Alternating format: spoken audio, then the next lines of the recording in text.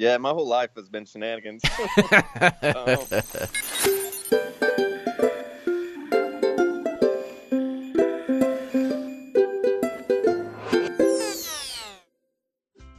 Hey everybody, your buddy Basil here, and you are listening to the Joyspiracy Theory. Thanks for joining me today.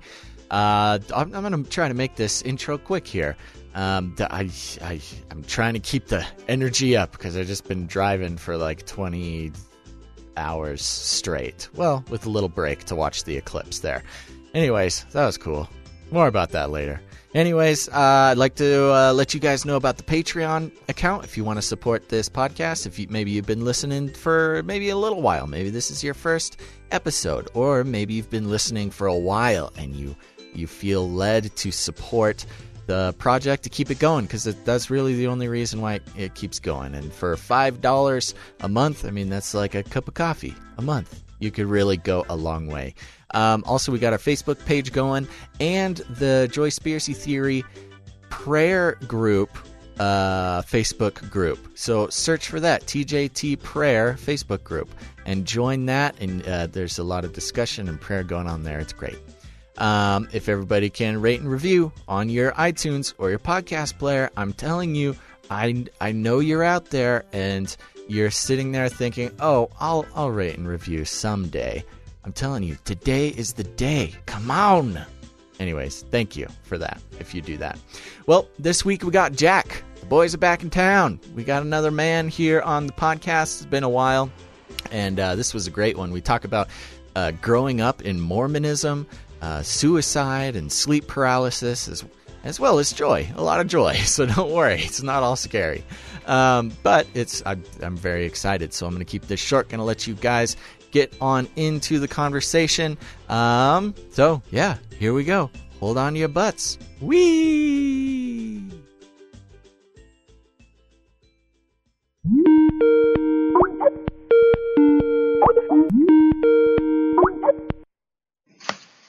Yo, is this Jack? Hey, man, what's up? What's up, buddy? Hey, it worked. This is actually my wife's phone. I think we were trying to sign out, and I've got so many devices going right now. It's like, I don't know. That's okay. You sound great right now. Oh, all right. Well, that'll work. Yeah, it's all good. How you doing today, buddy? I'm pretty good, man. How about yourself? Doing good. By the way, we're just going for it. Why not? Does that work for you? You sound tired. Before I ask you why you're tired, why don't you tell me what you're grateful for today? What am I grateful for? I'm grateful to be on your radio show, really, and be able to have this platform to give my testimony and what God has done for me in my life, and not only for me but for everybody else to be able to do the same, and hopefully it can resonate and help others. Amen, brother. Amen. There you go. We're going to do it. We're going to do it good. Yes, sir. So, let's get down to it. Why you sound so tired, little buddy? Oh, man, I'm stressed, dude. I've been fighting Skype all day. I had the freaking desktop going, and I was having problems with it all day. So then I got the iPad, and that's pretty much my entire life is troubleshooting Skype. So I'm glad you got the taste of the hard life of a podcaster. There you go. It's stressful. So that's it. It's just Skype stressing you out. You don't got any bugs in the bed or wild animals outside trying to get in? Not that I know of. All right, well that's good. That's good. Where are you from? Where are you located on this earth? I'm from Texas. No, North Carolina. That was good. Yeah. North Carolina. Yes, sir. This is weird. The only thing I know about North Carolina really is you can get a nice piece of property out there for a pretty fair price. Hey, what more else is there to know? There have definitely been moments in my life where I'm like, you know what? Struggle busing this month. I could just pack up, move everything to North Carolina, and live in a mansion. Mansion. Man. This was a few years ago. Now I could be wrong. I don't know. I don't claim any infallibility on this, but a few years ago when I actually did look at real estate over there, just for fun, I was in no way, in shape or form, ready to purchase any sort of property. But you can dream. You can dream. And North Carolina was going to be the place because it was like a 5-room, 3,600 square foot house on like 10 acres, and I think it was going for like $200,000 or something. Oh yeah, that's about the norm here, buddy. Oh man, it sounds great. Sounds great. Yeah, if anybody out there, a lot less though. If anybody out there is feeling convicted, they can just buy me a mansion in North Carolina. I'm just gonna put it out there. That's not a request. I'm just opening that up for anybody out there. There you go. Well, that's good. What do you do out there, bud? I work for a die-cast company, just working for the man. Die-cast. That's so you make metal parts, metal things. Yes, sir. Yeah, a lot of you got automotive. Those die-cast hands. Yeah, all calloused up. Have you ever considered plating yourself in metal?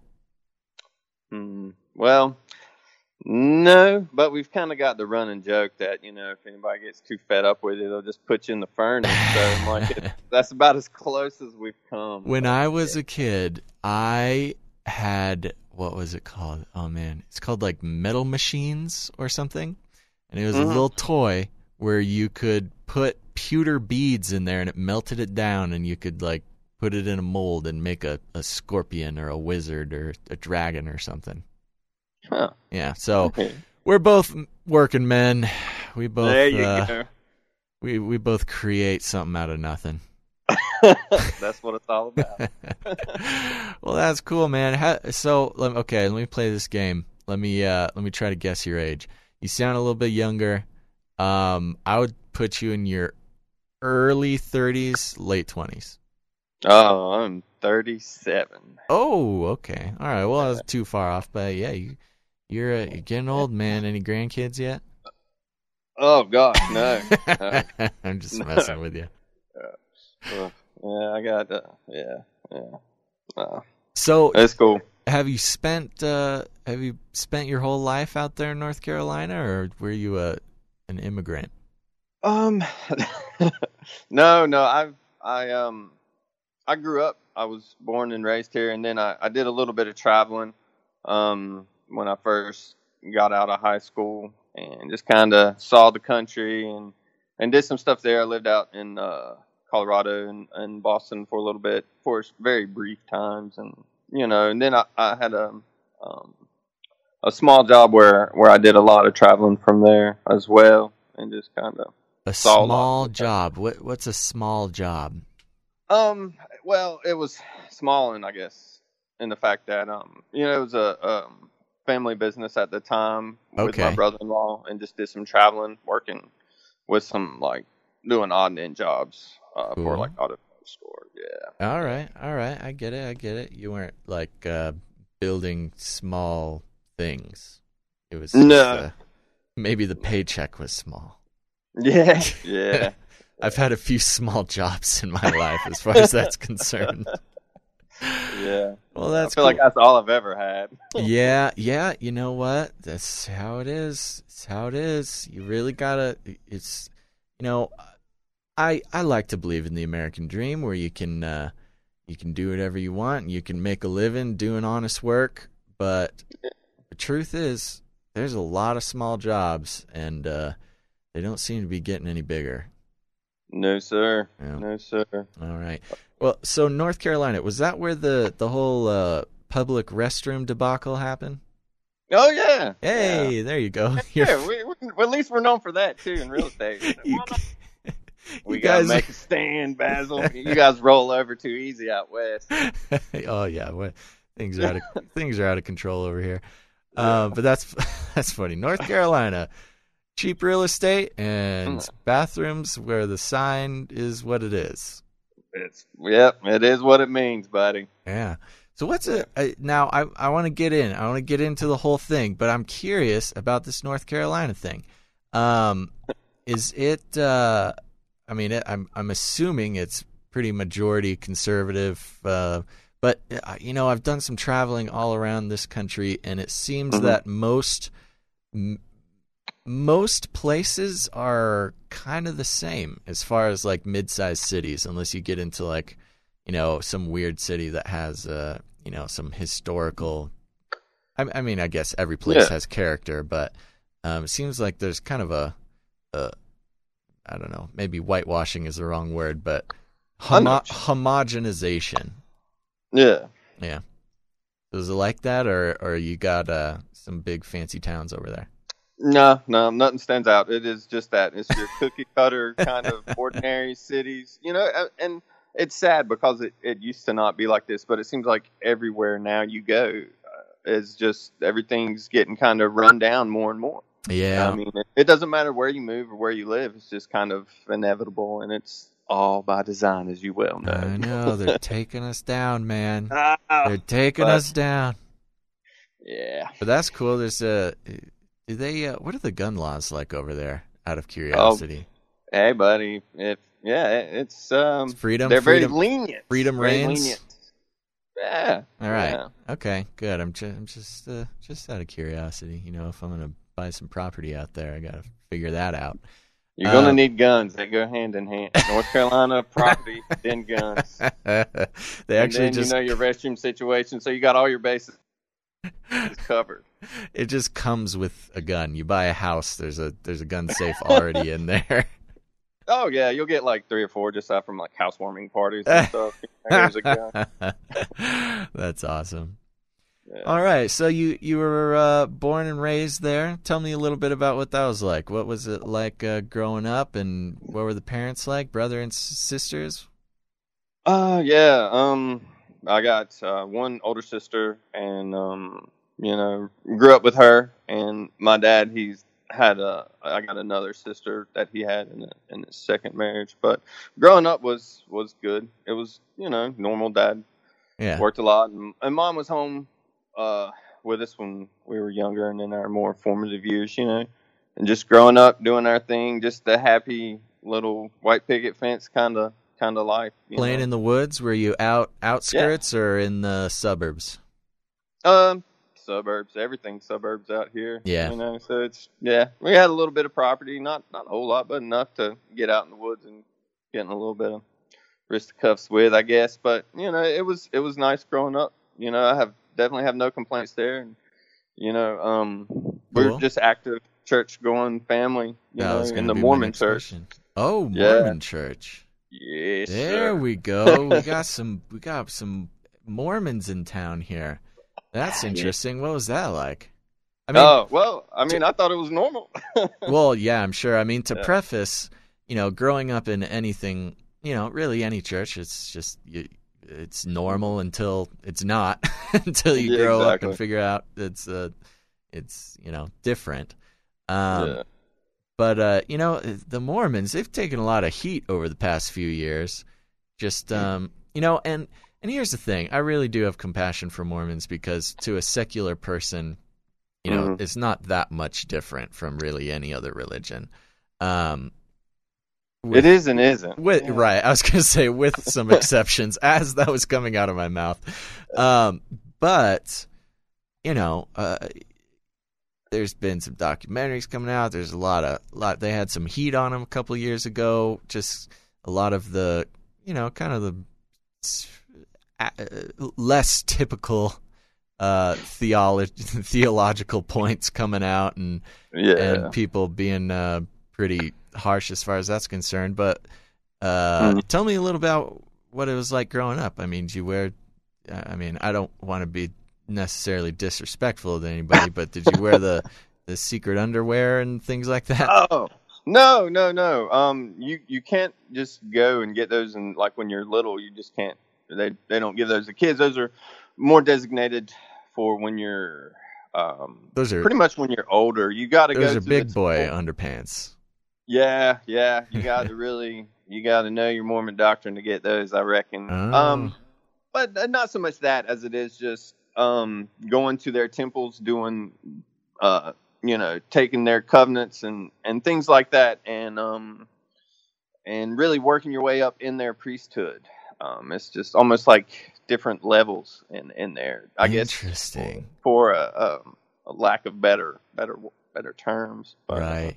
Yeah, yeah. that's something you notice with a lot of belief systems, Mormonism and belief systems like Mormonism is, and I think this is what makes it, I think, appealing to a lot of people, and people stick with it for so long, even though, they may be having doubts or questions, is when there's that like built-in hierarchy with a solid path to like leveling up. I mean, I play a lot of video games, so when you say that, I'm like, oh yeah, like you just spend your time leveling up your Mormonism level. Well, yeah, but it's they're very close knit and they're very squeaky clean, on the outside appearance and things. So from that standpoint, they would fit in well with any other like Christian, because Sure. they don't drink, they don't smoke, they're not known for that. No caffeine, no Coca-Cola, no coffee. Right? Yeah. Yeah, that's hardcore. Nothing. Oh man, who are you telling? Like, I can't hang now. Yeah. So, I mean, did you like it as a kid? Obviously, it was kind of all you knew, but you didn't have any, no big complaints, no funny business going on? No, yeah, I liked it. Cool. It was good. Yeah.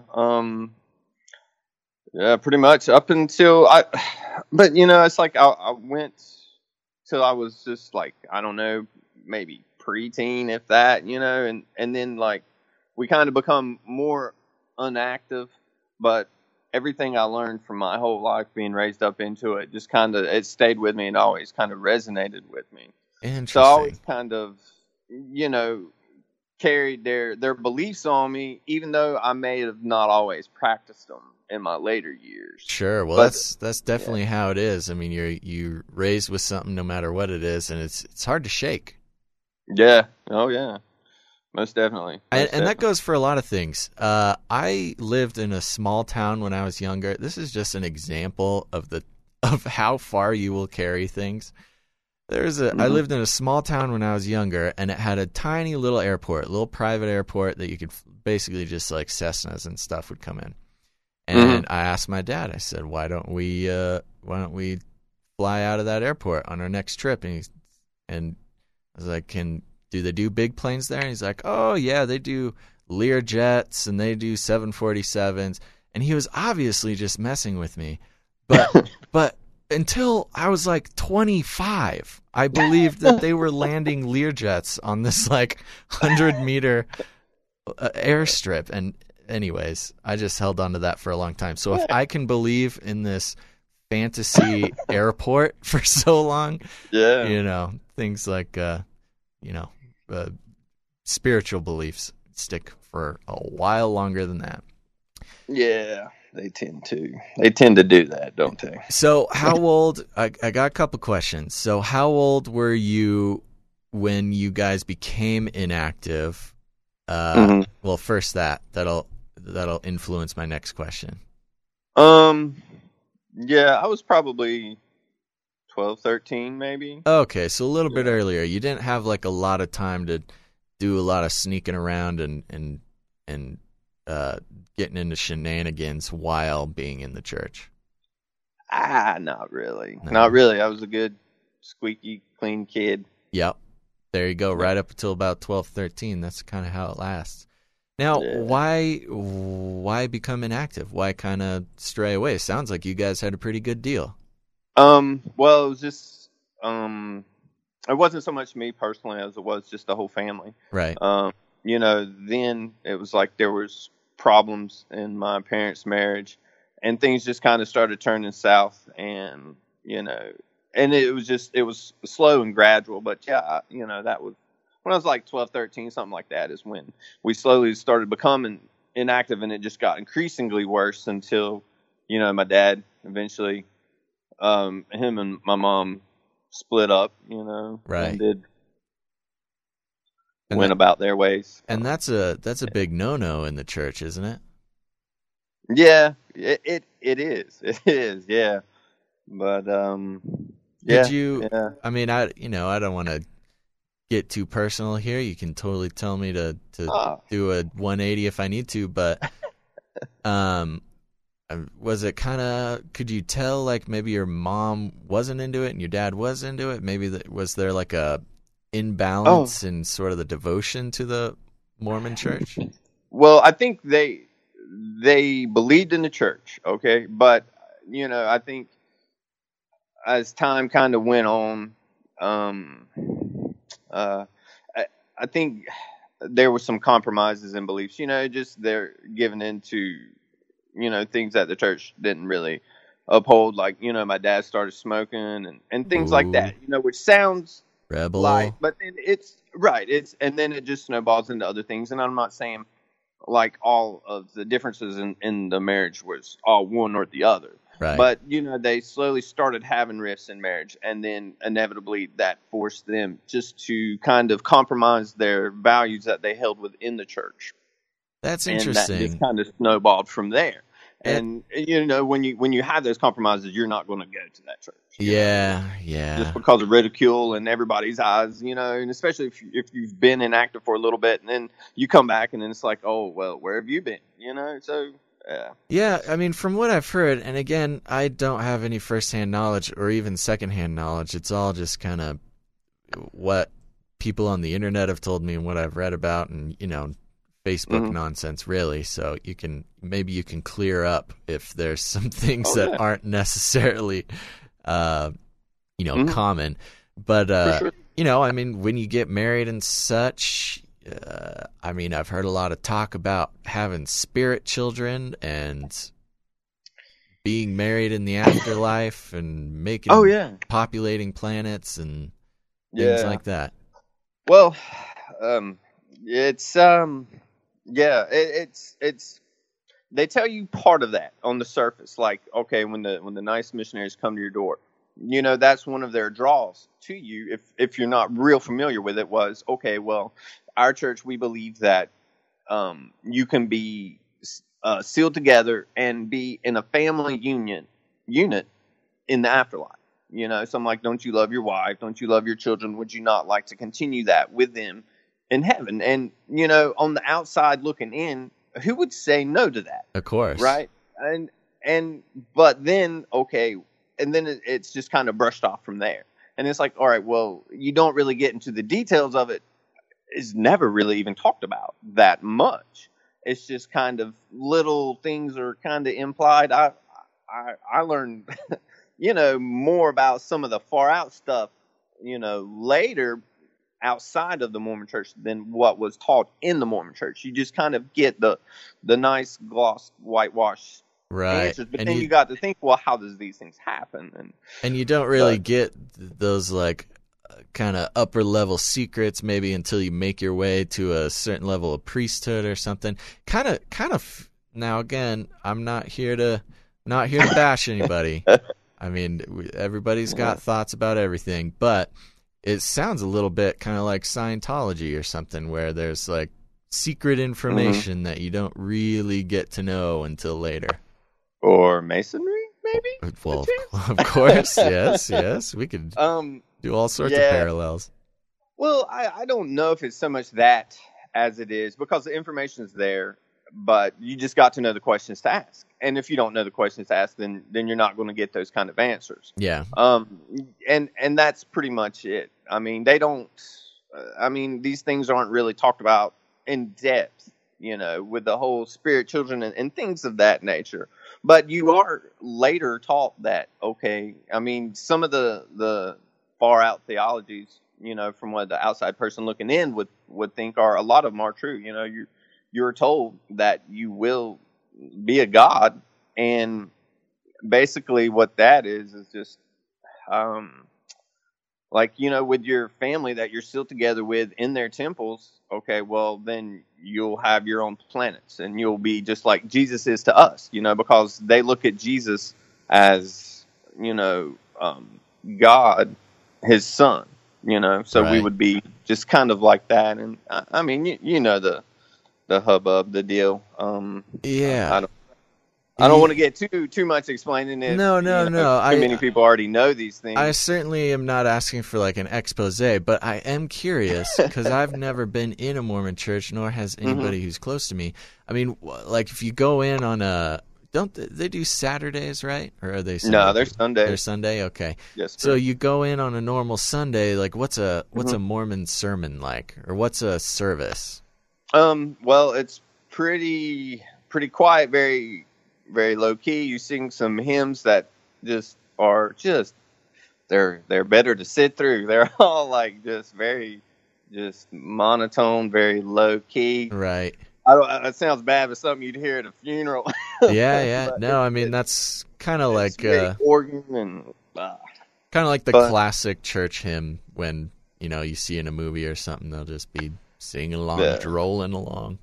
Yeah, exactly. And they have like their bishopric, and then those are pretty much the leaders over your church, your local church, and they don't really get up and teach. It's not like a pastor and a sermon. They'll have members of each. They'll have a couple of members of the ward or the congregation. They'll come up and give a talk. The ward? And yeah, they're called wards. Oh God, it's kind of creepy. It's like a prison ward. Oh man. Oh man. Uh-oh. Breaking it open, baby. Yeah. Okay, so just like readings and stuff like that? Basically, they'll just kind of, readings, and like they're just given a topic and go with it. Like the bishop will tell them what he feels led that they should speak about, and they'll get up, and basically like almost give a short lesson on it. Is it like a lot of Jesus talk, or do they get kind of funky? Oh man, like, I didn't really hear. I mean, Jesus. You weren't paying attention. But you get more Book of Mormon stories than you do Bible stories. Like if anybody's going to cross-reference scripture, then it's going to be from the Book of Mormon, and not they'll because they do use the Bible too. Okay? Yeah. And they'll give some quotes from the Bible, but 90% come from the Book of Mormon because that's their leg up. That's what makes them different. Yeah. So that's their niche. So that's what I knew Book of Mormon, like the back of my hand as a kid, but I didn't know a whole lot about Jesus. I knew he died for our sins, but we weren't told to really talk about the cross. You don't talk about that because that was too painful for him. There's no crosses in a Mormon church. Right. Anything like that. You won't see that. It's not talked about much.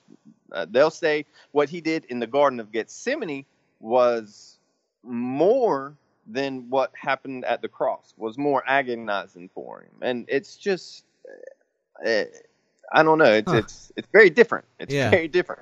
Now, I'm not trying to, like I said, I'm not trying to make the whole episode about Mormonism. I mean, heck, I'm down, but I'm sure you got some other stuff we can delve into. But do you remember any stories from the Book of Mormon? I gotta say, through all the research that I've done, I think that the Book of Mormon is probably like the least read literature that I've personally.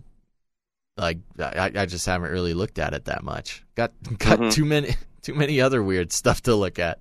I mean, what's it like? Is it just totally different stories, different everything?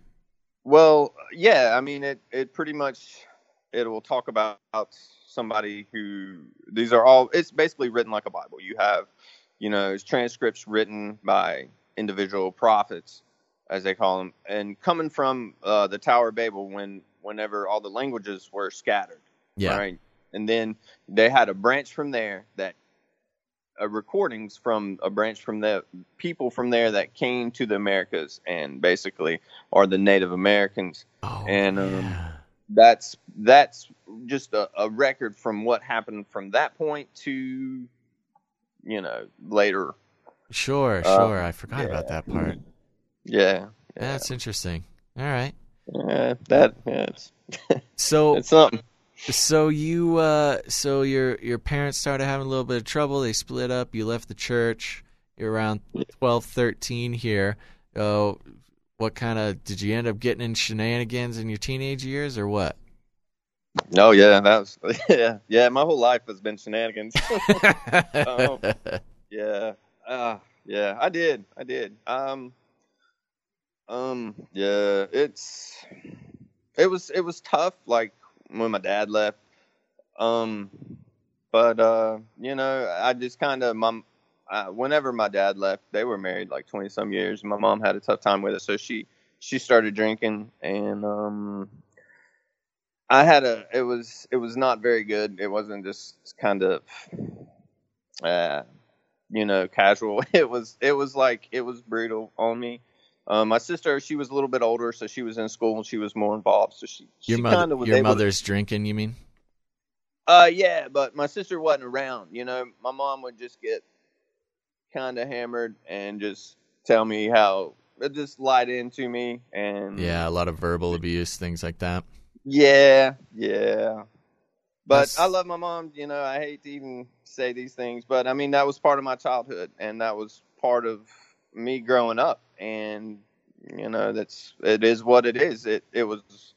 I mean, it was for about a year or so, but sure. Yeah, and just to be clear for you and everybody else who comes on the show, I mean this is a safe place. We all have troubles in our lives. I could tell stories about my parents, and they listen to the show.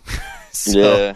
But this is life is a long journey, and people go up and down, and even though somebody might hurt us, doesn't mean we don't love them, but also doesn't mean that they get to keep it a secret either. Yeah. uh, true that. So that must have been tough, man. Your parents split up. Your mom's obviously having some trouble, and your sister's kind of seems like she was a little distant. Yeah. So you were living with your mom the whole time, or do you go back and forth? Oop. Yeah. No. I didn't think my dad really kind of. I think he left and he was interested, I think, probably more in starting another life. And I just kind of, that's how I felt. He was kind of just doing a full bail maneuver. Yeah.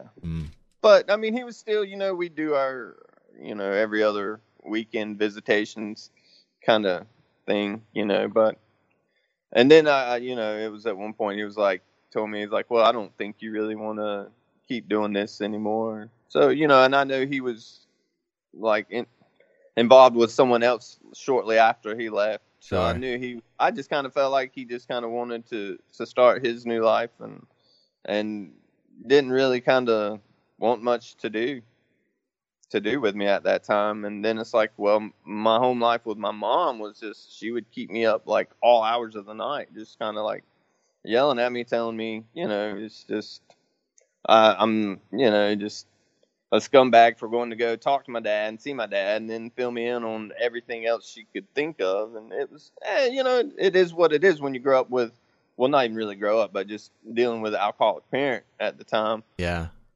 And, it just, but it wasn't that very, very long, it was just for like a year or so. That's interesting. So she cleaned up her act after a year or what? Yeah, she did, man. She did. I'm proud of her for it. Yeah, she seeked help, and so, yeah. Well, you know what? I gotta say, that's great news. We talking about parents is oftentimes a big part of the show, and a lot of people, and hey, I totally get it. We don't like to talk about some kind of darker times, especially when it's our parents, and especially when they clean up, Yeah. And that's good for them, and that's good for everybody. And so, hey, I give her credit for that. I wasn't trying to dig and make her sound like a bad lady. No. So yeah, well, that's great news. So seems like she did what she had to do. What she do some AA? I don't even know if I'm allowed to ask that, but no, man, you can ask me anything. I'm an open book. It's all good. Yeah, she did. I think she did a short stint in a rehab, and then went to AA. Oh, so she really got after it. Yeah, well, now, I felt like she about had to. Now, was this a voluntary rehab or a court-ordered rehab? Nah, voluntary. Hey, look, it's looking up every question I ask. It just gets better. Yeah. 'Cause that's always it's about a 50-50 when it comes to going to rehab. Either you wised up or somebody wised up for you. I hear you. Yeah. But so no, how did she did. how did that affect you? Did you did you start hitting the juice? Was that a little bit of an influence for you? Yeah, of course I did. But an influence, I don't know. I think I was just kind of there towards the end of things. It was just I just got numb to everything. Yeah. And it was and then I just kind of, I don't know, distance myself from just, I don't know, just kind of shelled up. I was always kind of an odd kid anyway, and then it's just you're the Mormon kid.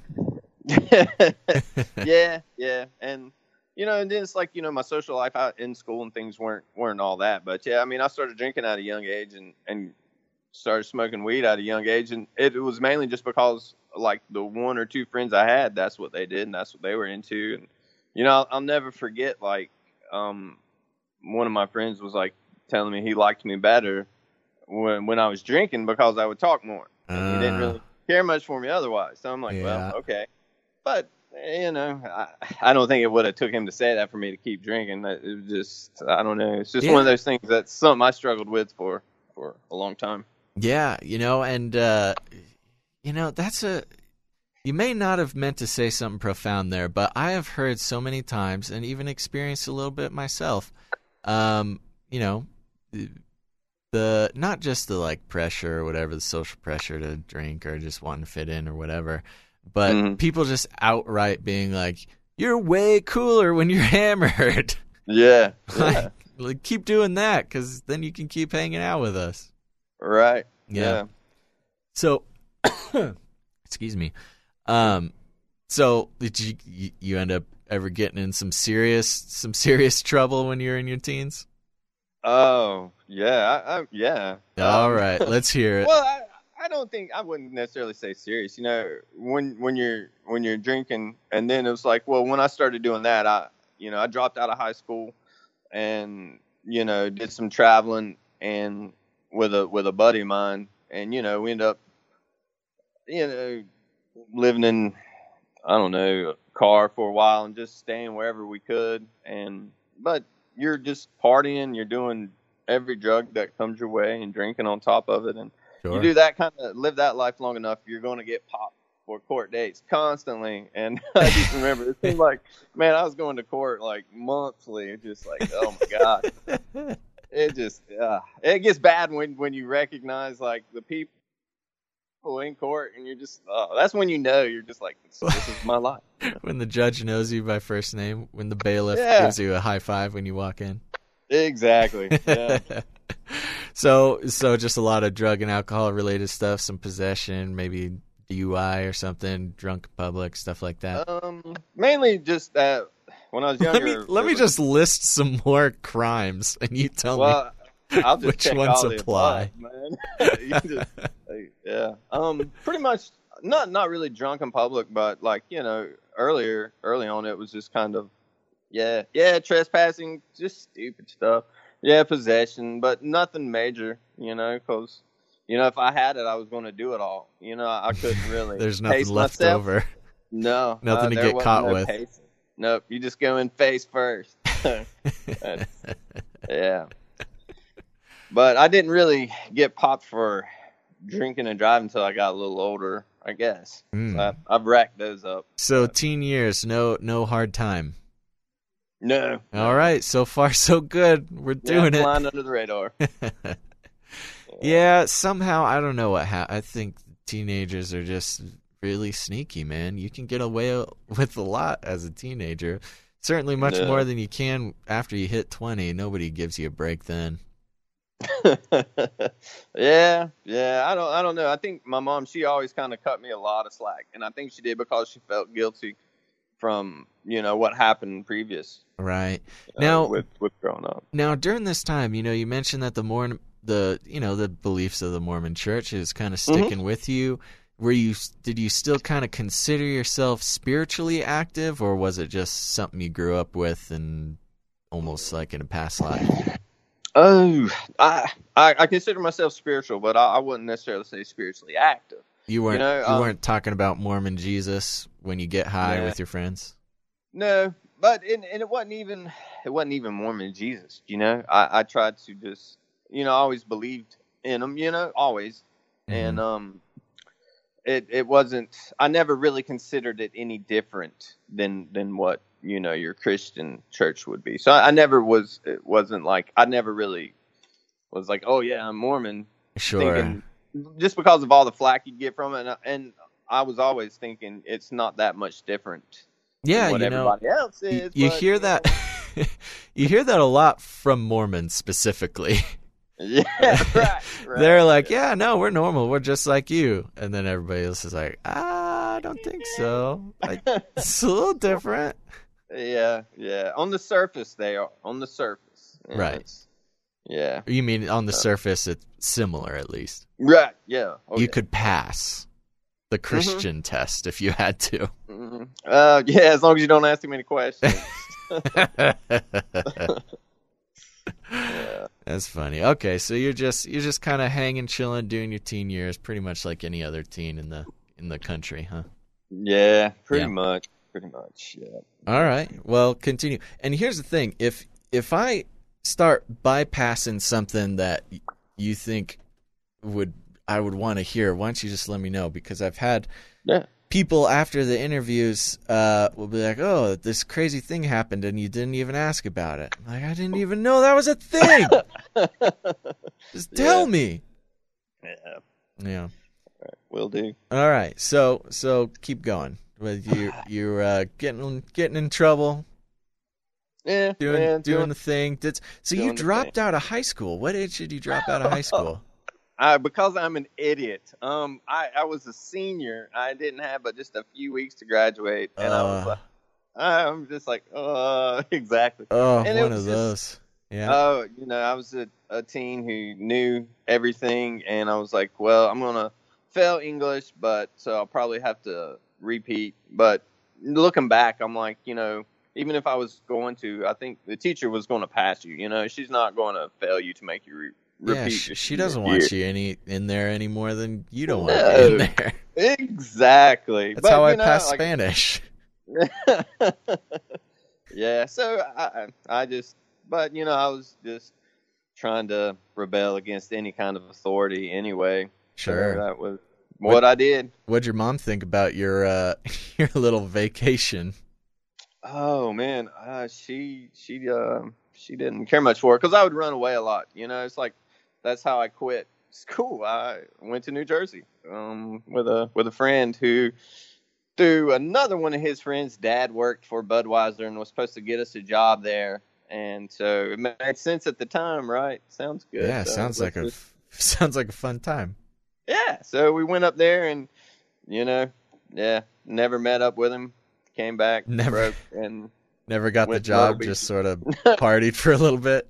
Yeah, partied. Then went down to Myrtle Beach and partied some more. It was just crazy. But, yeah. Nothing real, And then, I was with a buddy who was in a car. So it was the car he was in was in his dad's name. So of course he was taking out warrants on him. So that's how we ended up getting caught. But just not showing up for. Wait, his dad had warrants?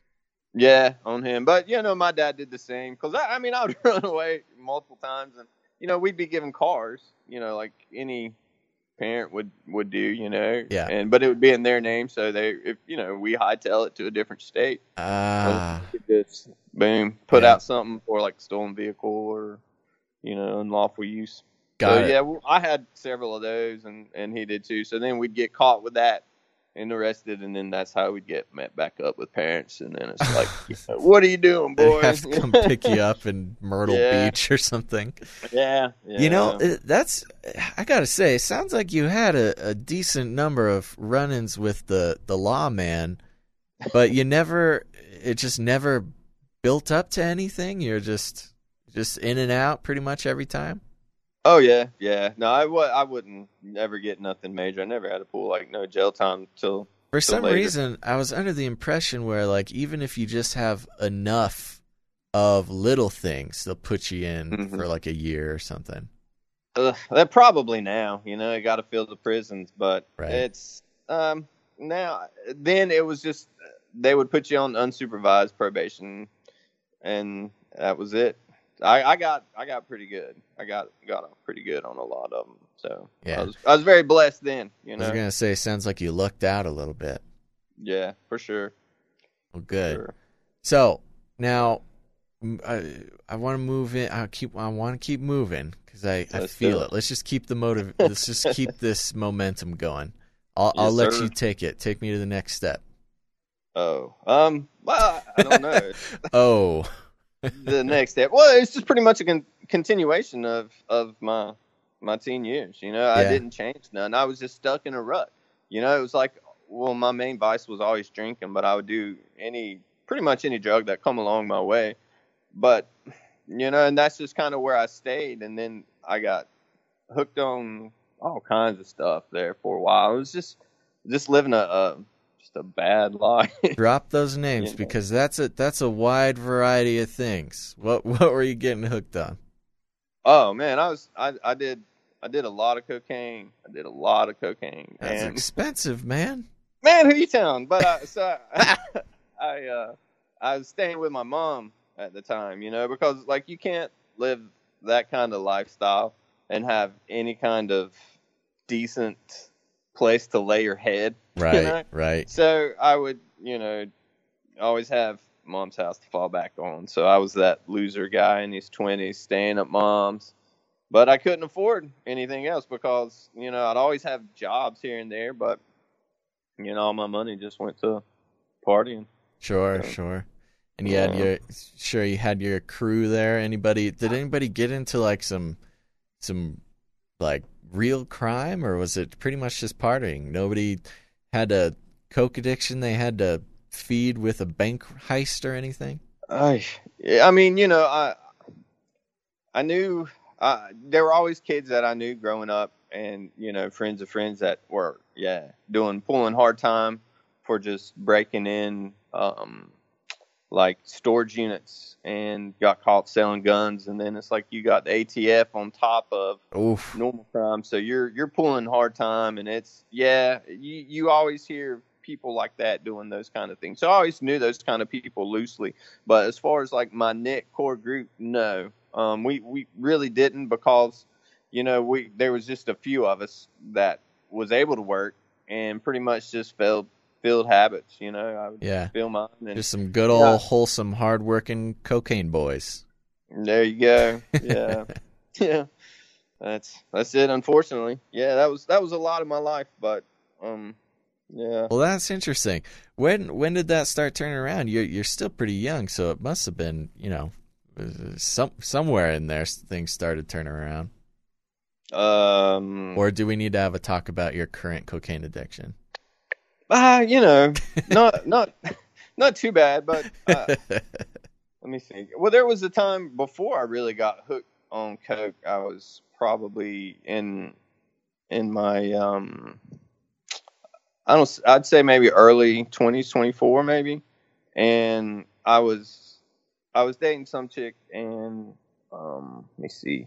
I was pretty well strung out because I think we just left the bar, and I think I was on a bunch of pills at the time anyway. And we, of course, just have a nice little falling out. So I think that time I just decided I was just going to kill myself. So that's pretty much what I tried to do. I went and got a cord to electric shaver Oh, and wow. tied it around in my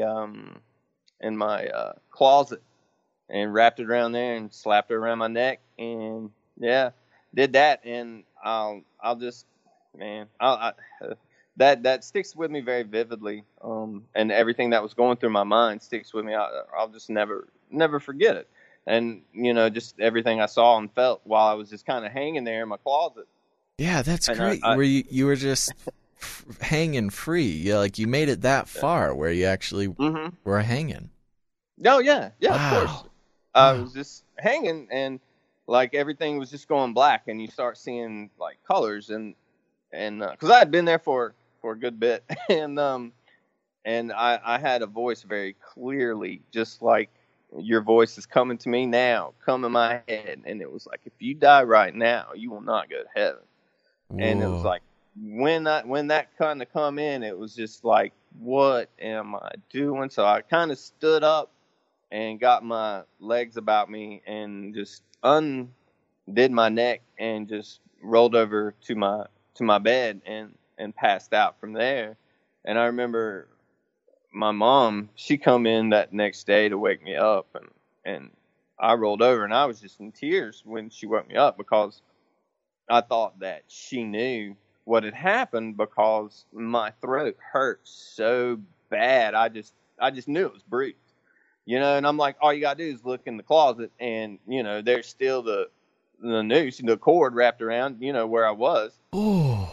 So I just knew she knew, but I don't think she did. She probably just thought, I've been on this bad run, and like, and just thought I was probably coming down, and just depressed, and not really knowing how far it went. Right, yeah. Whoa, yeah. my gosh. Just your mom standing in your room with a noose hanging in the closet. Yeah. Wow. Yeah. You're going to do this in your own mama's house, man? I know. Dude, I wasn't thinking, right? And I think about that later. But see, that's where I was living, Right. And it was just, when you do something like that, you're not ever thinking about anyone else. Yeah. That's first and foremost. And obviously, I get the drugs had a huge part of it, but I mean, you got to be in some real despair to get to the point where you're dangling. Yeah, I was, man. I was in a bad place for a long time, and I always just had this. I don't know. I was just in a really bad place. I surrounded myself around like evil music, evil influences. Like the only thing I watched was like horror movies, and it was just like sick, twisted stuff. But it was almost like a joke to me. But it will numb you to the reality of it, Right. and you get on alcohol and on anything else, and it totally throws out any kind of, it just makes things a lot worse. So yeah, that was that. So I like I said, Mom woke me up and I was bawling like a baby because I thought she knew and she didn't. And I didn't have a bruise around my neck, but I just, like I said, it hurt to swallow anything. Like, I didn't eat for days because of it. And that's got to be part of the crazy part. Just going the next few days, just feeling that still around your neck like that. Yeah. So, my sister, she lived out in Tennessee, and we had spoke previously about maybe coming out there and me doing some work for my brother-in-law. So I was on a plane out there just to kind of get away. After all that happened, I couldn't even hardly look at myself in the mirror. I didn't want to be around my friends. I was like, I had enough, because then after the fact is when you really start to think like, okay, well, the person that would have found me would have been my mother, Yeah. Wow. Yeah. Now, how did that resolve? Did she ever find out that you were doing that, or she just thought, oh, he's crying again? Yeah, probably like drunk. No, I don't think she ever really knew. I don't know if I've ever told her. Wow. Yeah, I may have later when I was drinking. Hey, by the way, Mom. Yeah. Let me tell you this story. A real belligerent, yeah. Yeah, wow. Alcohol brings out the best in people. Oh, that's what I've heard. Yeah, there you go.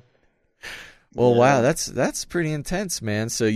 But it sounds like right after that, you decided that there needed to be a real change. Yeah.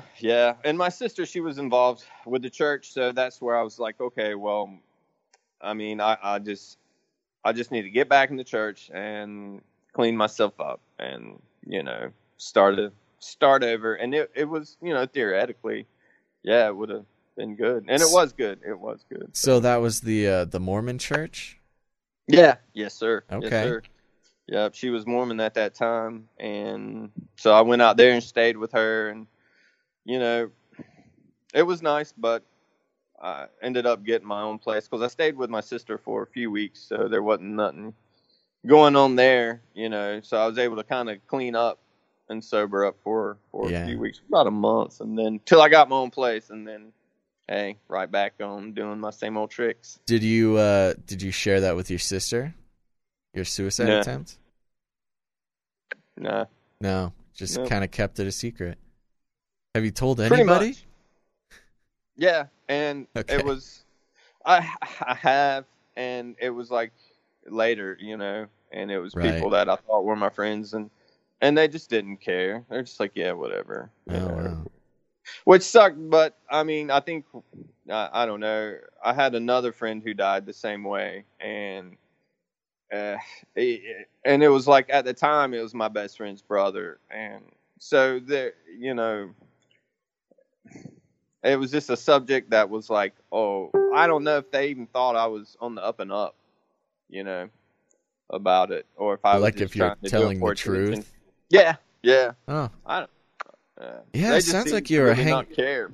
well, right, and when you're in the scene, when you're kind of deep into the party scene, doing a lot of drugs, doing a lot of alcohol, when it becomes a habit or a lifestyle, I mean, Yeah, you just kind of lose that empathy, or just kind of lose interest in things like that going on with people around you. yeah, but I mean, what do you even say to that too? I mean, exactly. It's. I guess it also depends how you brought it up too. It's like, man, this is a good cheeseburger. Did I mention I tried to hang myself? Yeah. Well, okay. So but it sounds like you kind of went right back into the same rut when you went out with your sister. Yeah, of course. Yeah, that did. That's been my MO for. What was it like going back to the Mormon church after all that time? Well, it wasn't bad because it was like, you almost take a deep breath because, I was trying to get clean. I was trying to do what was right, trying to live up to their standards. And it was like, and I didn't have no familiar faces. So when I'd walk through the doors, it would be like no judgment as far as like, oh, where have you been the past, 15 years? Right, but, right. And I don't think, but you get that at any church, I think. Well, and I don't even know if people really think like that, but that's just the kind of perception that sometimes you tell yourself to be able to not go back, Mm-hmm. Yeah. I don't know. So, but yeah. I mean, it was fine. I thought it was what I needed at the time, and just some structure, something like that. Exactly. Yeah. And as soon as I got my own place, I didn't go back to church just because I wasn't. I didn't really. I had more things that were higher on the priority list, which was just partying. Yeah. So you made some friends out there and got back in the groove. Yeah, pretty much. That's what you do, and then you just keep doing that until you end up in about the same shape, just broke. And it was like, man, I'm gonna get kicked out of my apartment just from partying too much, and I'm like, I don't have a dime to my name. I wrote a bad check for my plane ticket home. Yeah. Now, getting back into the same patterns, did you end up getting in the same trouble, getting picked up here and there? Did you get to the point where you were considering going back into the closet? Oh, I mean, you don't. Not to that extent. I mean, a lot of times you'll have those, thoughts in your mind, but just like with anything else, right? When you get a bad idea, you just brush it out. Yeah. But never to that point where I was that one night. Yeah. Right. Yeah. Right. Oh. Okay. Yeah. So then, what happens next? Oh my gosh. Yeah. So, come back to North Carolina. That was a very telling. Oh my gosh. Yeah, and it's just kind of sad. It's just like I just pick up here where I left off, right out there. I come back to my mom's house to chill and get a job, and then just pick back up with my old friends and pick right back up into my same old habits and same old addictions, and going from there, and then just, racking up DUIs and everything else. And how many DUIs did you get? I was convicted of 3. Yeah, well, I got out of 1. Depending on the timing of that'll get you some hard time. Well, at least it will now. Maybe it's different back then. Yeah. Well, I'd stressed them out pretty good. Yeah. I got tagged for 2 back to back, but like in about a month or 2. So that didn't really look good. There wasn't much getting out of those, but Nope. Yeah, All right, but still no hard time. Just getting a lot of slaps on the wrist. It seems like. Yeah, well, you lost lose your license. Forever. Mm-hmm. Like this past year was like the first year I've had my license without having a breathalyzer. I'm paying for mistakes I've done at almost 40 that I've done when I was like 29. Man, those things are expensive, dude. Heck yeah. So, yeah, time served as far as I'm concerned. Sure. Yeah. You didn't get any accidents, hurt nobody. Oh, yeah, I mean, I get in accidents. Let's see. But let me think. I hit one person. Oh my gosh. In a vehicle, yeah. But I would hit mailboxes, So you were like real drunk driving. Well, yeah. Like messing things up. Yeah. Well, like I said, I never had no kind of Come on now, Jack. No kind of like I wouldn't pace myself. It was like all or nothing, Right. Now, who is this person that you hit? Are they okay? Yeah, they're alive and kicking. They sued. They sued and they got their money, but fortunately, because I was in my mom's truck at the time, so they come after her too. It was nasty, but fortunately, we didn't end up having to pay anything. It was just from her insurance company covered that. But nonetheless, it's scary because I'm just like, man, my mistakes could cost my mom everything. Right. Well, yeah, that's when you kind of start learning that your consequences, don't just affect you. Yeah. Oh gosh, I should have learned that a long time ago, but I just never did. I'm hard-headed. Right. I guess pretty. I mean, you got to be selfish to keep making these kind of mistakes. Yeah. They're having these kind of consequences. I mean, it's a tough thing to say about yourself, but I mean, you're selfish to do those kind of things. Right. Very much. Now, again, stop me if I skip over anything, but so are you Mormon now, or have you switched over to good old Protestantism?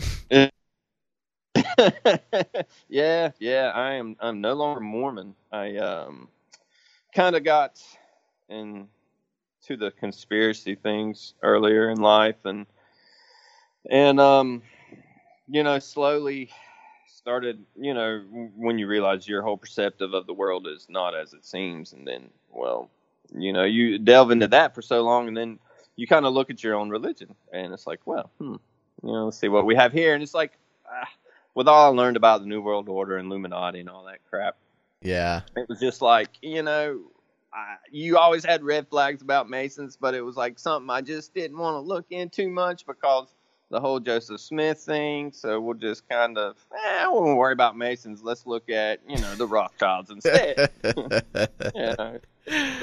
So you're kind of learning about all the shady stuff going on, but whenever it came close to, what you grew up with, you kind of dust it under the rug. Just adjust course a little bit to avoid those those pesky little obstacles.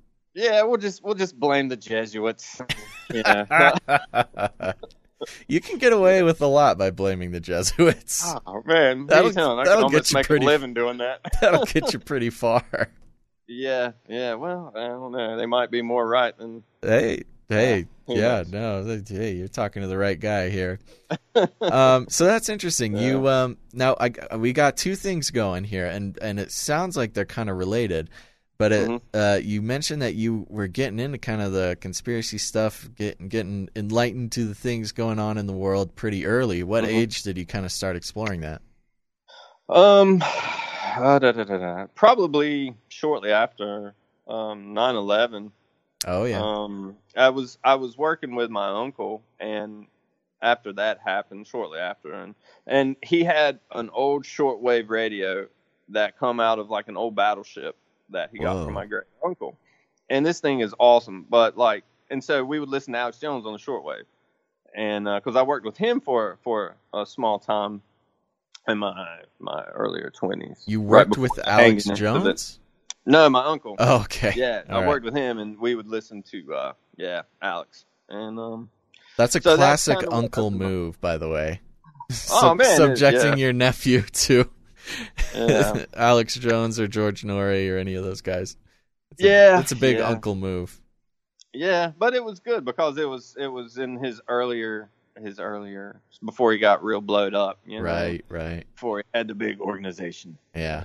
Yeah, Hey, that was a good that was a good impression. yeah, All right, so you were kind of getting the full early Alex Jones treatment then. yeah. Oh yeah. And what was that like? Kind of blew your mind a little bit, I bet. Yeah, but it was funny though. But his early stuff was just it was so far out and kooky, but at the same time some of it was true and then some of it was just ridiculous. But and it made it tolerable to listen to, entertaining to listen to. It Right. wasn't so just, news like almost like a newscast about like it is now. Right, right. It was more yeah, yeah, but I did that and then it was just kind of how it is when you first wake up to these things. You go off the deep end and watch every YouTube video known to man, read every book you can get your hands on certain subjects, and it was just like boom, boom, boom. But Right. Now, did yeah. you have any of your friends, were any of your drug buddies kind of open to this kind of stuff? I mean, because you take a toke or two and you could talk about that stuff all night long. Oh my gosh, that's all I would do. I think it got to the point to where they hated hanging out with me, but they would because I'd buy beer or whatever. Right. Yeah, that. Oh my gosh, yeah, and they'd all look at me like you're a psychopath, you're a nut, you don't know what you're talking about. And I remember like Alex was talking about how our money's going to come out red and blah blah blah, and we're going to start having colored money. And I was telling all these guys this, and then like it just happened like a month or two later, it happened, and they're like, "Whoa, he really was right." And then it was just like, wonder if he's right about everything else. But you tell people these kind of things, and not everybody will accept them, regardless of what shape their mind is. Right. When you're talking about how someone's whole structure of way of being, way of life, Oh yeah. organization It's the whole is, world they don't view. want The whole way the world is structured collapses. exactly. Some people will just tune it out, and it's easier to write you off as crazy. But you know how it is. It's like when you first get hold of it, you just won't shut your mouth. Yeah. So that's all you do is just ramble on about it. So that's what I did, and so yeah. But no, nobody else really bought into a whole lot of it. It was mainly just me. Yeah, I was going to ask because, in my experience, people in other parts of the country, namely any part but California, really, it seems like a lot more people are kind of savvy to that type of thing. I did some traveling, and I was I was in the South, and it seemed like everybody around me was kind of at least had listened to or made a semi-habit of listening to people like Alex Jones. Yeah, yeah. And I was not there on Canary Cry business, by the way. This was, they had no reason to talk about it around me. Yeah, exactly. Right. Yeah, it does, but I mean they don't really take. I don't want to say too far, but I mean they'll listen to it, and I'm almost shocked to find somebody who doesn't. But like people will know of Alex now. Oh yeah. And that's just about it. This might be somebody they know a little bit about. But now everything's so mainstream. Illuminati's mainstream. And it's not from like the news aspect, but it's just everywhere in your entertainment. They'll put it there and make it as a joke and everything else. So it'll come up in a casual conversation, but something you laugh off as that's just a crazy conspiracy. Yeah. So it's just what it is. Yeah. And that, No, sorry to interrupt. No, I'm just rambling. I don't even know where I'm going, buddy. No, that's good. I mean, this is all part of it. That's I'm sure a lot of people out there can really relate to that experience, especially people who are in that part of the country. Because, I mean, at least in my eyes, and again, if I get into to some stereotypes, I apologize. But, it kind of seems like, well, I'll just go with my own experience. Like people in the South, when I met them, Louisiana area, Florida, where else was I? I don't think I came to, Tennessee even.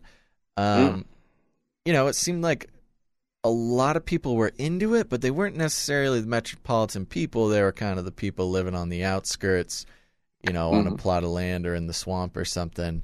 And I don't know. I think it's fascinating, and maybe you can speak to this if you have any experience or know anybody. Something about living outside of a metropolitan area, it seems a lot easier to sort of accept some of those things. Maybe because there's not as many people to tell you you're crazy, but also you don't rely so much on a lot of the structures that are affected by that. Kind of the government structures. It's real easy to conspire or to, theorize about the banker who's coming to try foreclose on your land. Well, he's, obviously part of the New World Order. Well, I think a lot of that probably has to do with the fact that you're not as jaded when you're outside in the country, because, then you're probably gardening and you're probably trying to self-sustain a little bit more, probably more in the South and things like that, just from what I know. Yeah. And, you're going to have more people doing that and more people kind of living on the outskirts and not being caught up in everything else in the machine, to say, for lack of better terms, I guess. And so it makes it easier and more plausible for you to see that, hey, maybe, things aren't on the up and up as far as who I vote for, because nothing seems to change. Right. And regardless, yeah, we're still at war, regardless if you've got a Republican, Democrat, Trump or Hillary, it doesn't matter. Yeah. I mean, things are going to be the same. Yeah. The system is pretty predictable. It's not a hard system to predict. Now, what was one of the most maybe world-rocking conspiracy theories that you really latched onto? Oh, I always believed in aliens and things like that. So, interesting. I grew up watching like old unsolved mysteries, and they would have people talk about alien abductions. I was like, loved unsolved mysteries. Oh yes. So that was the sweetest show. Yep. So I'd always believed, and I trying to tie them in to everything, and then you get into all that crap. But it wasn't until I heard a lecture from Rob Skiba when he was talking about our Archon invasion, and that just completely set me kind of on a semi-course back to God, but in the early stages of my life, as far as getting back on track. But yeah, that was a big part of it, because there was a big answer with the whole Genesis 6 thing, Yeah, and that kind of brings me to my next question. How did these two things kind of collide? How did the fringy conspiracy stuff kind of lead you to Jesus or Christianity? Was it Rob Skiba? Do I need to call him and thank him for? Well, I tell you what, he helped me from going into a really bad path, because when you get really inundated with these things and you're trying to take, because I wanted to take every angle I could learning about these kind of things. So I would take secular, that's pretty much a lot of it, and then you get into New Age, and then listening to like David Icke, and then later find out that after I bought his books and things like that, well, he gets his information from channeling, and you don't really get into all that, but and that doesn't mean you throw out everything he says, but it's just like, well, just every lie is half truth, so trying to decipher all that, and then you really start to question things, and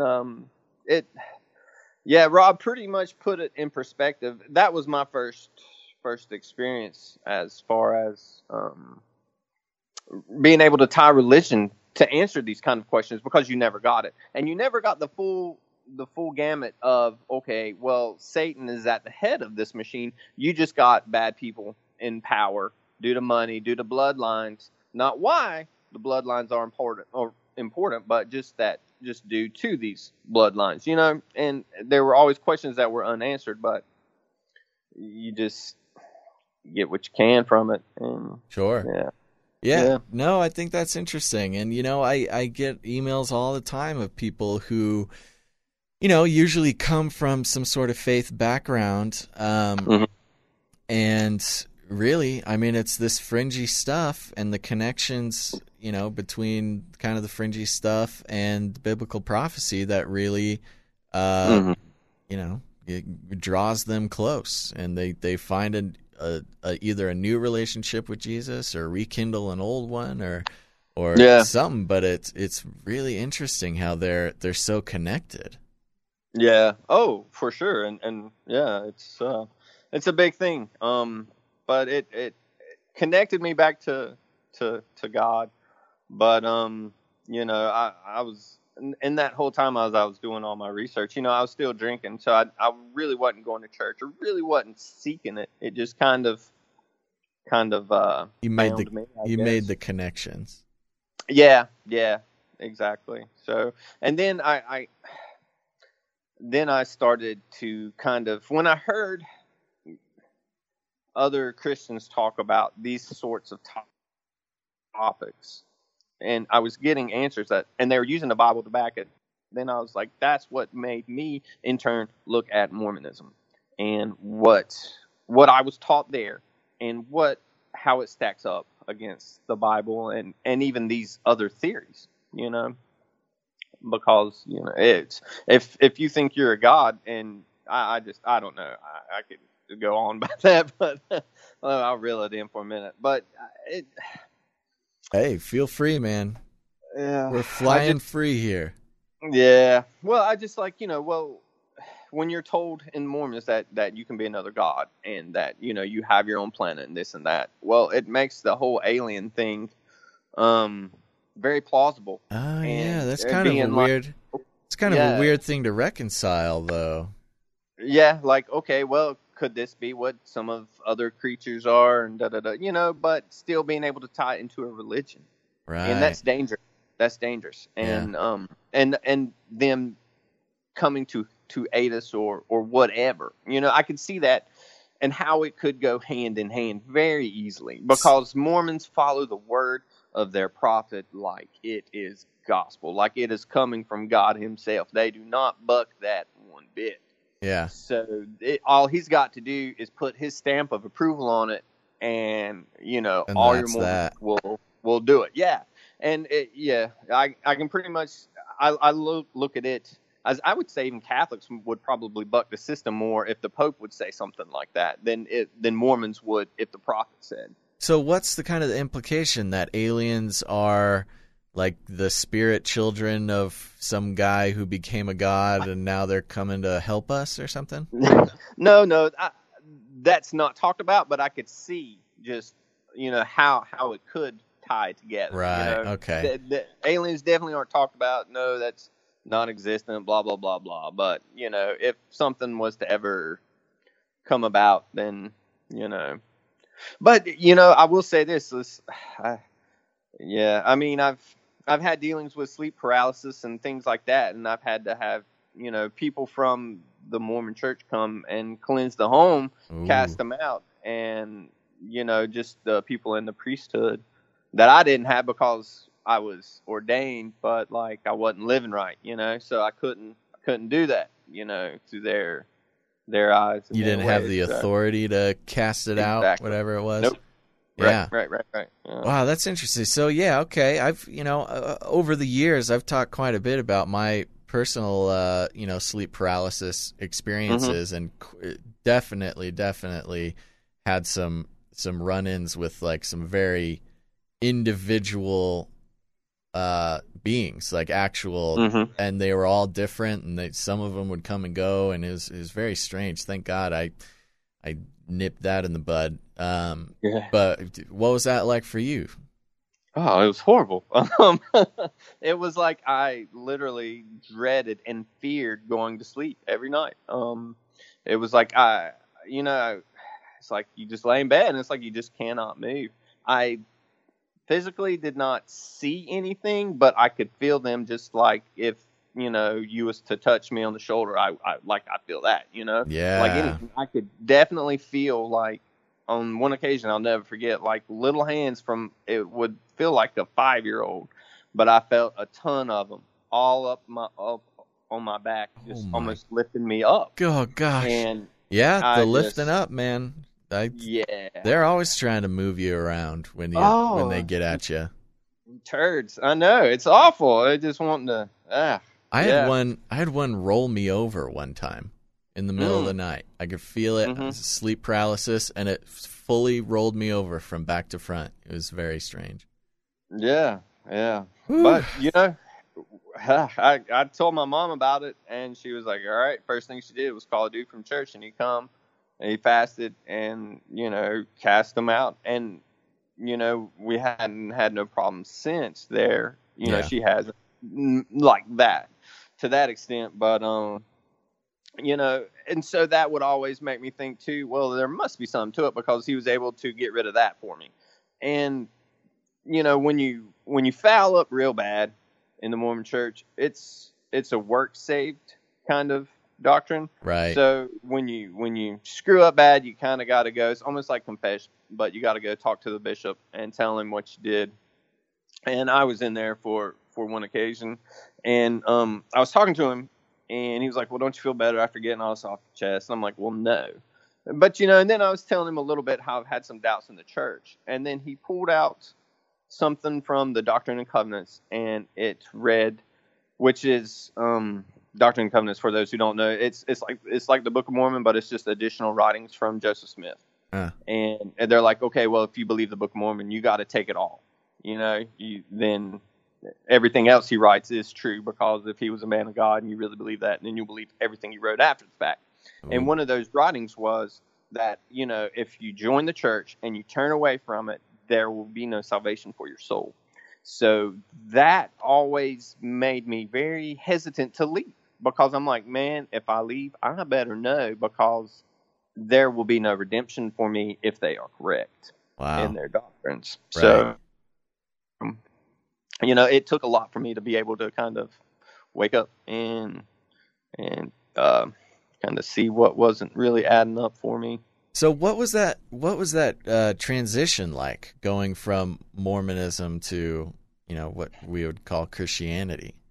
I mean, was it just kind of an exploration thing? You didn't have a good feeling about Mormonism and kind of just tried something out, or how did that go? Well, man, I tell you what, I was confused. I didn't know where to go. I didn't know what to do.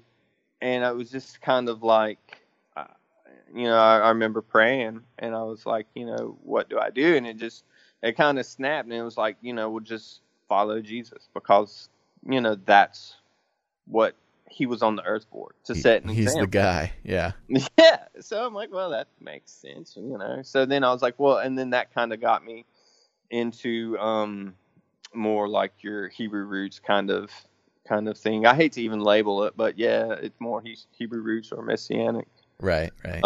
Yeah, so, and it was like, well, and that's pretty much where I'm at now. Mm-hmm. But I still consider myself a Christian, and I don't really go to a church just because if I want to say Jesus instead of Yeshua, I don't want to be looked at like a heretic. I'm like, it kind of goes by both, I reckon. But all churches can get legalistic. So, oh yeah, and we just do our thing. But that's pretty much where it was for me. I was just confused. I didn't know where to turn, and I was like, well, if I just follow Christ and what he did on earth, how can I go wrong? How can you go wrong with that in that logic? There you go, man. That sounds pretty solid to me. Yeah, and that's pretty much, I was married at the time. My wife, she ended up joining the Mormon church with me just because we'd gotten married, and she just, I guess, maybe felt like that's just what she would do. And whenever we first got married, I was still drinking, and she was like, well, maybe this will sober his dumb butt up. So she was very patient with me, and but it made sense to her, and it made sense to me, so that's pretty much what kind of broke us out of the Mormon church. And it's like, since I've been out, I've been able to look at things a lot more objectively than when you're in it. and you're able to see a lot more than when you're in the middle of it. And listening to a lot of like Bill Schnoebelen and him coming out of it, and that's really helped me a lot, because I have no one to really talk to and about this kind of thing that can relate, because there's not many ex-Mormons out here. There's not very many Mormons out here, much less ones that still want to follow Christ and don't want to be Mormon. So it's hard to find people to relate. So I ended up watching a lot of his stuff on TV, and it was a good coping mechanism, I guess you could say. Right. Did you feel any? I mean, I'm sure you were technically exiled from the church or something, but did that affect your life at all, or were you pretty disconnected as far as that goes anyways? Oh man, I guess, exiled. I guess I was exiled. We still have missionaries come to our house and say we're on their records, and I'm like, no. Those Mormons and their stop. Records, man. Yeah, I tell you what, they're in a cave guarded by reptilians. But oh man, deep. Yeah. So I had to shed some of my extra wives and whittle them down to one. And, I didn't even think about that. Yeah. That's usually the first thing on everybody's mind. Yeah, why didn't I even think about that? I mean, that brings me back to your dad. Why didn't he just add a couple instead of getting rid of the one? Anyways, life choices. There you go. Do you know if your dad, is he still a practicing Mormon? He kind of left the church, and recently, probably within the past few years, got back into the Mormon church, and he's in it like full steam ahead. Oh, wow. But it's helped him to kind of, I see where it has helped him. And yeah, gave him some structure, kind of returned back to something that was at least keeping him straight.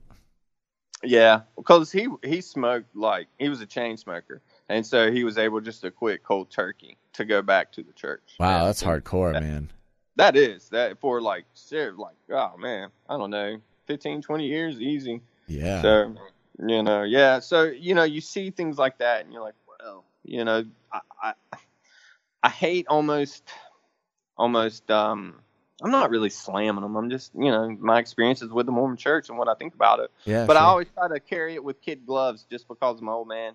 And, I see what good it's done for him. And I just, I don't know. I just, I want to help him. But, hey, you just, yeah, I hear you. And plant seeds, and that's all you can do. Yeah. And, it's really up to God, really, to do the work. And if you ever feel called to minister to your dad or share with him, then you are obedient in that. But a very freeing thing, I think, for everybody is to realize that not everybody is your responsibility. Not everybody's salvation or whatever is your responsibility. Yeah. Ultimately, it's not. I mean, you may play a part in it, but it's not.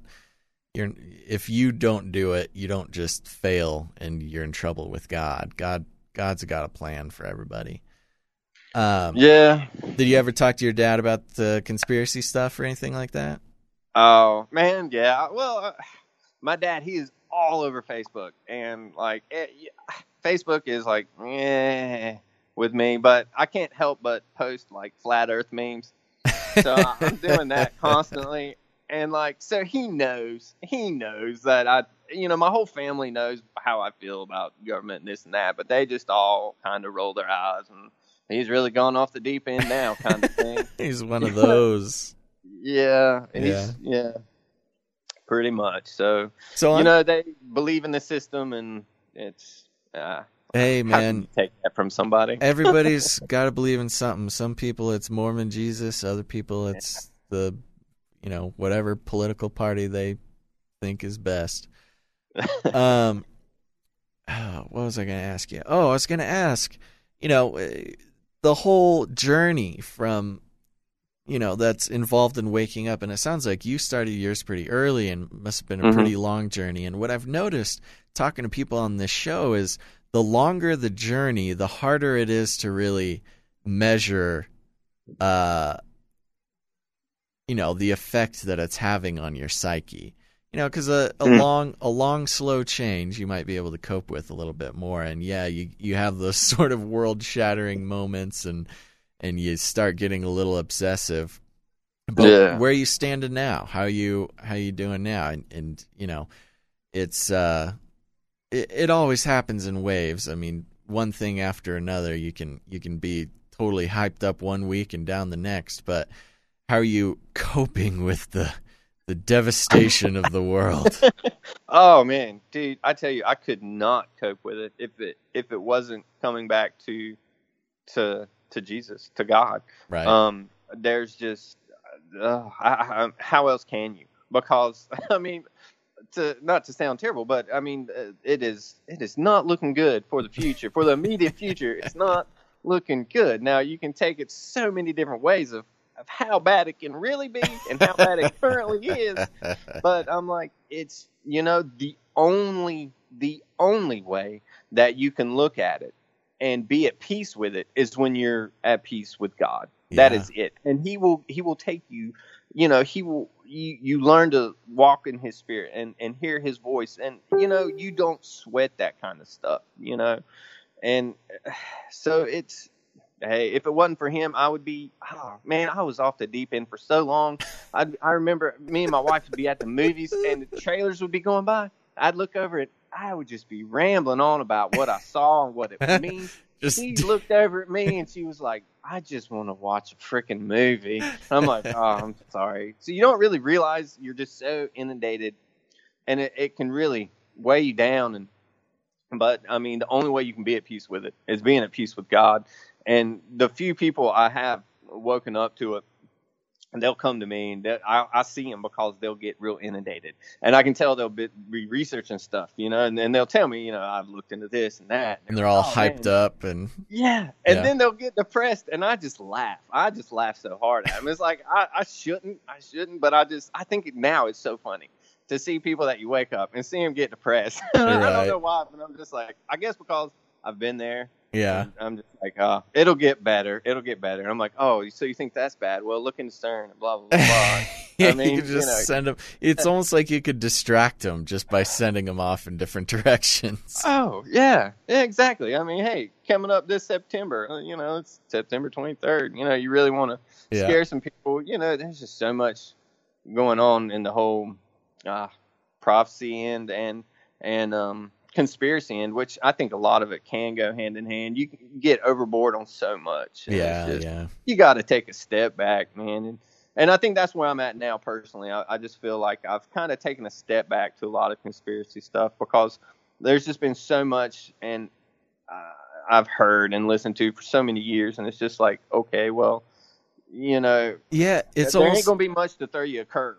Yeah, well, exactly right. It's like, at this point, for me, and I know for a lot of people, and it sounds like you as well, it's just like somebody comes up to you with a new crazy conspiracy, and it's not even – a lot of people describe it as kind of being jaded. And at one time, maybe I would have described it that way.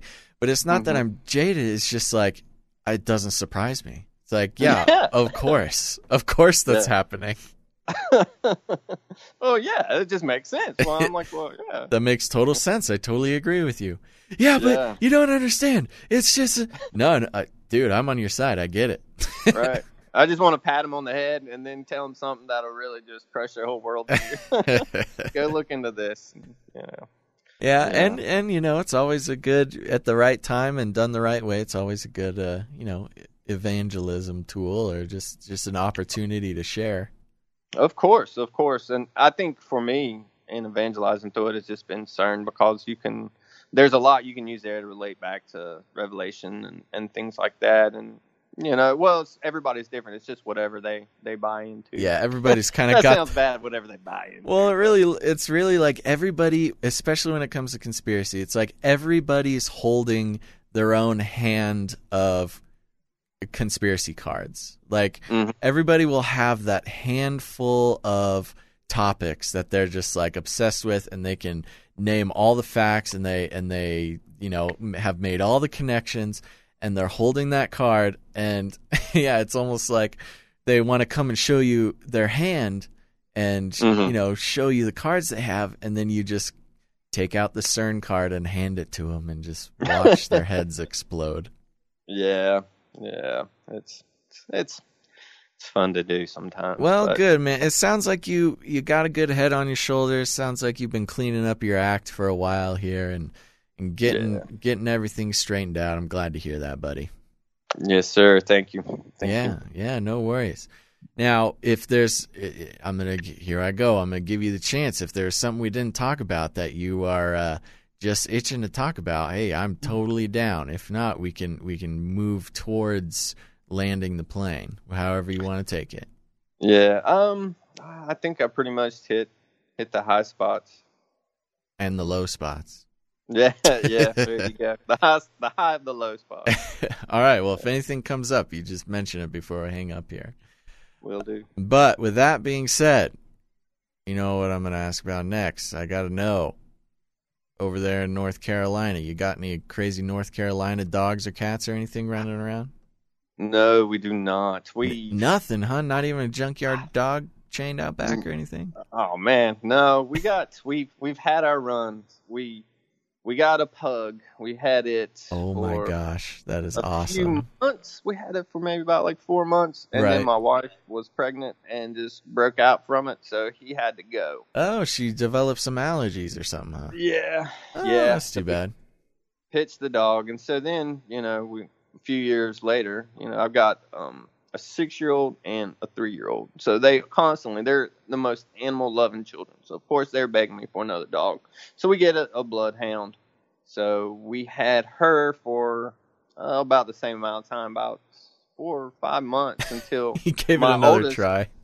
Yeah. I mean, And my oldest developed an allergy to it and started early signs of asthma. So she had to go. So, and my wife is allergic to cats.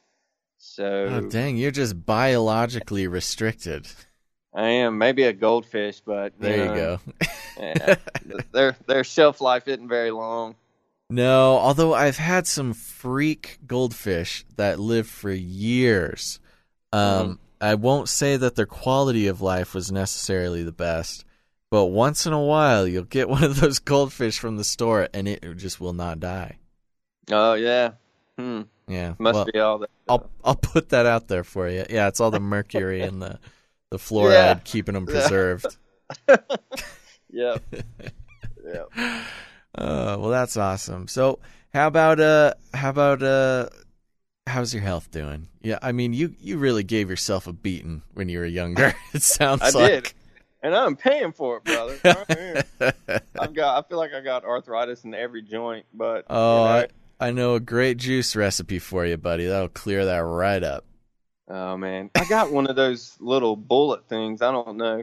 Hey, that's I used good. to make smoothies and stuff, but now just with the hours I work, it don't really work out. I get it, man. It takes time and effort to do that kind of thing. And I'm blessed to be able to spend the extra minutes to do that. And I don't mean that in a sarcastic way. I mean, really, sometimes when you're hungry, man, just like 5 extra minutes is just like, nope, can't do it. Microwavable pizza right now. But I remember when I first got it, I was looking up all these recipes that were supposed to help with like inflammation, and I'm like, I'm gonna get better. It was just the most horrible tasting concoction. I was like, how can anybody do this? I think that lasted about a week, and then I'm like, I'm just gonna make like ice cream smoothies. So I just kept doing that. Ice cream smoothies. Yeah, and just if I'm gonna do it, I'm gonna at least make it taste good. Then that's funny. Yeah. Hey, all right. Well, you gave it the good try. You gave it about as good of a try as you did with the dogs. Yeah. So we gotta give you credit for that. Yeah. Well, that's awesome, man. Well, hey, I gotta thank you, man. This has been a great conversation. Thanks for coming on the show. Hey, buddy. I appreciate you having me. Yeah, absolutely. So, Oh, sorry, I'm just looking at my notes, making sure we didn't skip over anything here. Yeah, okay, good. All right, well, perfect. You know, I gotta say, it's been a great conversation. I think a lot of people are gonna love it, and thank you for opening up as well about some of those tougher things. That's that's not easy. A lot of people try to forget things like that when there's a extension cord hanging in the closet, and I think a lot more people have extension cords hanging in the closet and don't necessarily talk about it. So thanks for doing that. Yes, sir, man. I appreciate the platform. Yeah, buddy. All right. Well, you take it easy. You keep on keeping on. And if you ever get a goldfish, you got to let me know. All right, buddy. Will do. All right, man. You take it easy. All right. Bye. Bye. Well, there you have it, folks. Hope you enjoyed that. That was just it's just nice to have some boys back on the podcast here. I hope you enjoyed that as much as I did. And if you want to check out his podcast, it's called JC Radio. Now, it's JC, kind of like Jesus Christ, but it's spelled JAYSEE Radio, and it's on iTunes and Spreaker right now. He's up to about episode 7 or 8. I suggest everybody go check it out. He also has an episode where he tells his testimony there if you want to get more of Jack in your life. Again, that's JAYCSEE Radio. JC Radio. Okay, there you go. Well, everybody, thank you so much. I just want to remind everybody again, hey, if you've been listening to this podcast for a while, and you feel led in your heart. I listen to a lot of podcasts, and some of them I support and some of them I don't. But this is an awesome part in history where we are able to give to the things that we like and we enjoy in order to keep them going. And if we don't do that, there's a chance they don't keep going. But I'm very thankful to everybody who has given to the Patreon, and I just want to let everybody know, if you want to partake in the opportunity to support this podcast, we've got some goals on there. The higher we go, first of all, my goal is to be able to get it out every single week, but time is tough. So if you want to help reach that goal so we can get it out every single week on time, you can go to patreon.com/thejoyspiracy and just sign up for anything you can afford. We got some cool rewards on there and some other cool ones coming. All right, if you haven't liked us yet on Facebook, go to the Joyspiracy Theory on Facebook, like that page. We got a bunch of cool plans for that, and you'll also get updates as episodes come out and some questionnaires and things like that. Also, if you want to join the prayer group, originally you could go and email tjtprayer@gmail.com, and you can still do that. But Kelsey over there running that group is doing a wonderful job. She has started a Facebook group for the prayer ministry there, and you can get in touch with her. Just search the Joyspiracy Theory Facebook group or TJT Facebook group, and I'll be stopping in there too. So that'll be fun for everybody. Make sure to rate and review on your iTunes or your whatever you listen to this on. I know other people do. I don't listen to podcasts unless they're on iTunes. But Beast System, what up? But wherever you listen to this, please leave a rating and review. You guys, it really does help a whole heck of a lot. And I know it takes a couple minutes, and you kind of got to think of something to write, and you got to put in stars. And even if you don't want to do a review, just put in some stars. It really does help the podcast.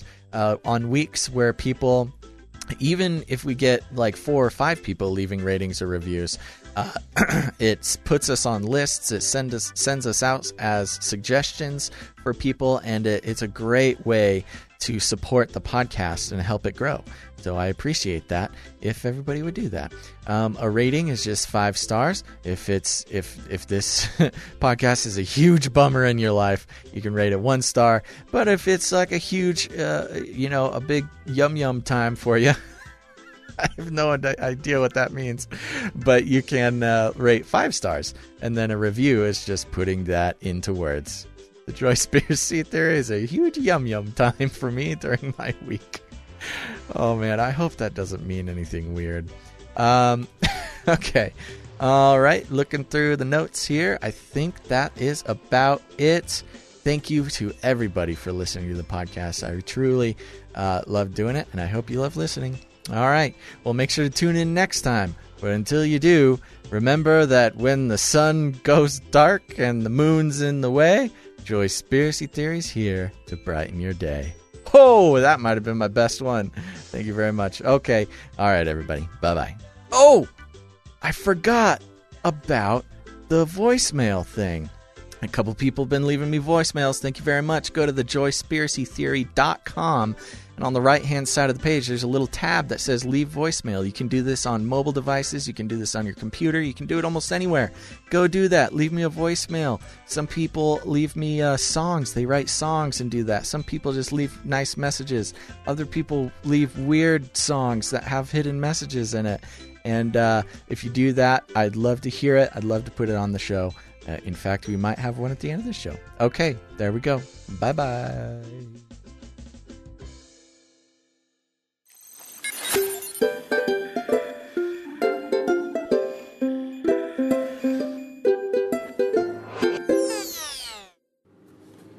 Hey, Basil, I want to thank you for doing this podcast. Joyspiracy, I hope you know how many lives you brighten with this thing. It really is. No matter what mood I'm in, all I have to do is listen. And you make me smile, man. I really appreciate it. And the world needs more of this. So keep it up, sir. You're doing great. Take care, buddy. Bye.